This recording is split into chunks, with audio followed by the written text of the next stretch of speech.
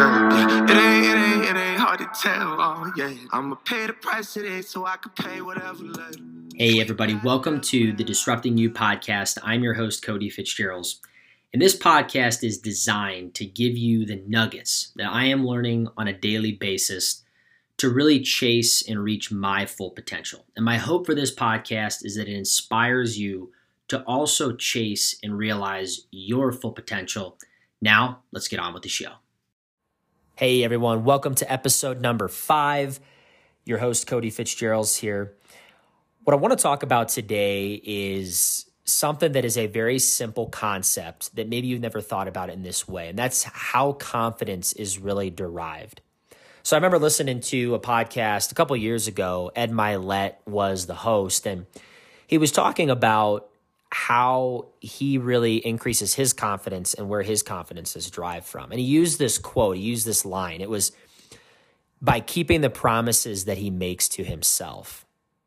And when I think about that for my life and even for yours, I know for myself that when I say I'm going to do something and I actually do it, I know that my confidence is raised. The way that I view myself, when I look myself in the mirror, when I think about myself as a human and am I getting the job done, it really, really increases my confidence.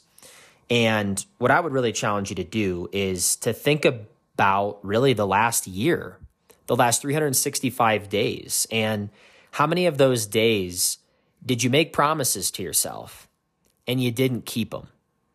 And what did that do to your confidence? What did that do to when you think about, I think one of the things is that accountability to yourself as well.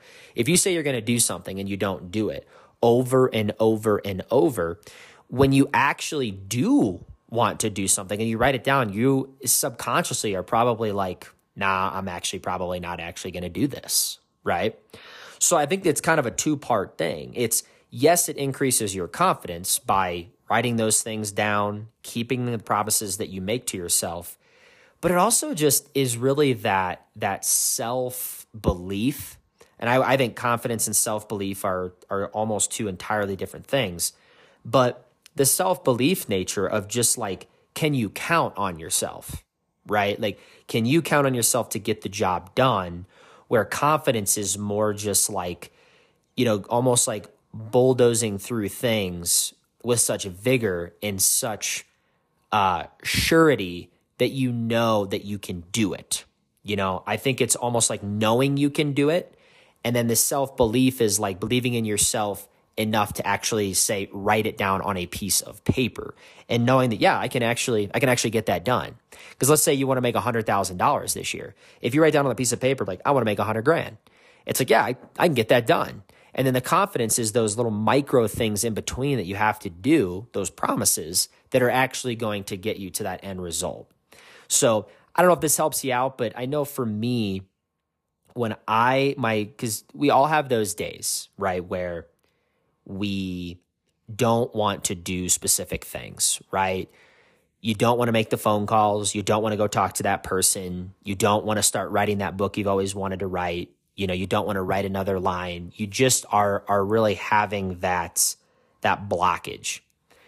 And I think for me, when I have that, I always go back to the promises that I'm making to myself. And if I look back over the last 365 days, I think one of the reasons why 2022 was the best year ever for me was because I got very consistent with keeping the promises that I made to myself. And I would challenge you, if you're struggling with confidence, if you are lacking in your self-belief, if you struggle with self-limiting thoughts, just start with that.